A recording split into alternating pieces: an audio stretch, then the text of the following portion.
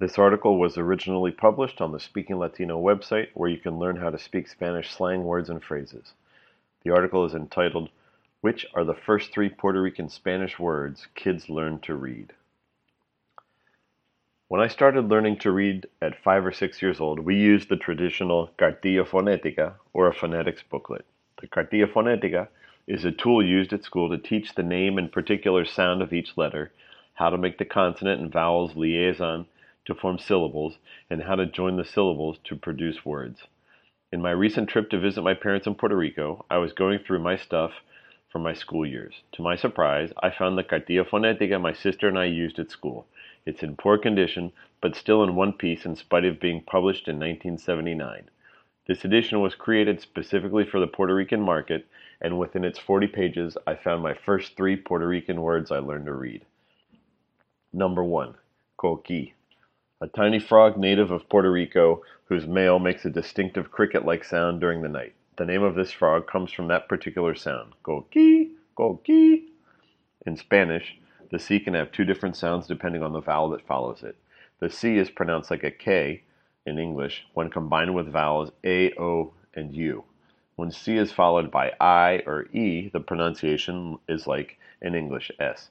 The word coqui is an excellent example because it also teaches us the pronunciation of the combination que, ki, that is also like a K in English.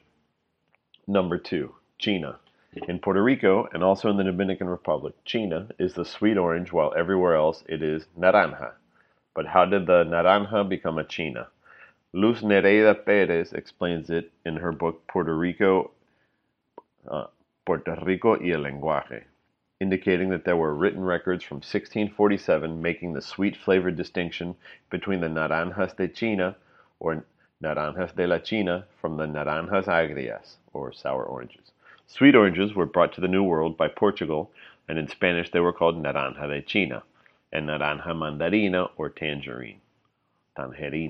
So China is the term adopted by Puerto Rico, Dominican Republic, and some parts of Venezuela and the Yucatan.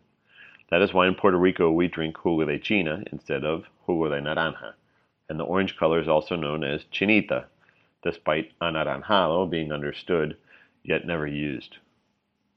Number 3, hue, is a crab that measures no more than 11 centimeters and has big eyes with blue-gray, brown, or orange colored body. We share the word hue with the Dominican Republic. The most common word in Spanish is cangrejo.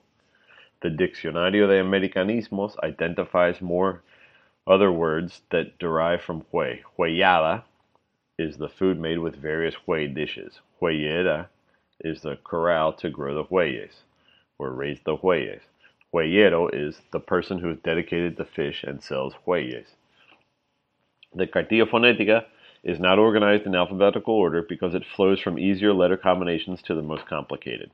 That is why the last sounds that are presented at the end of the book are K and W.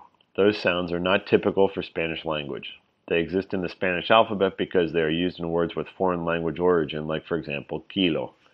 At the tender age, I didn't realize it, but now I am fully dedicated to blog about Spanish language differences. I'm well aware that this needs to be shared 33 years later. Imagine giving this book to a kid from any other Latin American country. These three words wouldn't even exist. For more resources to learn Puerto Rican Spanish, visit speakinglatino.com.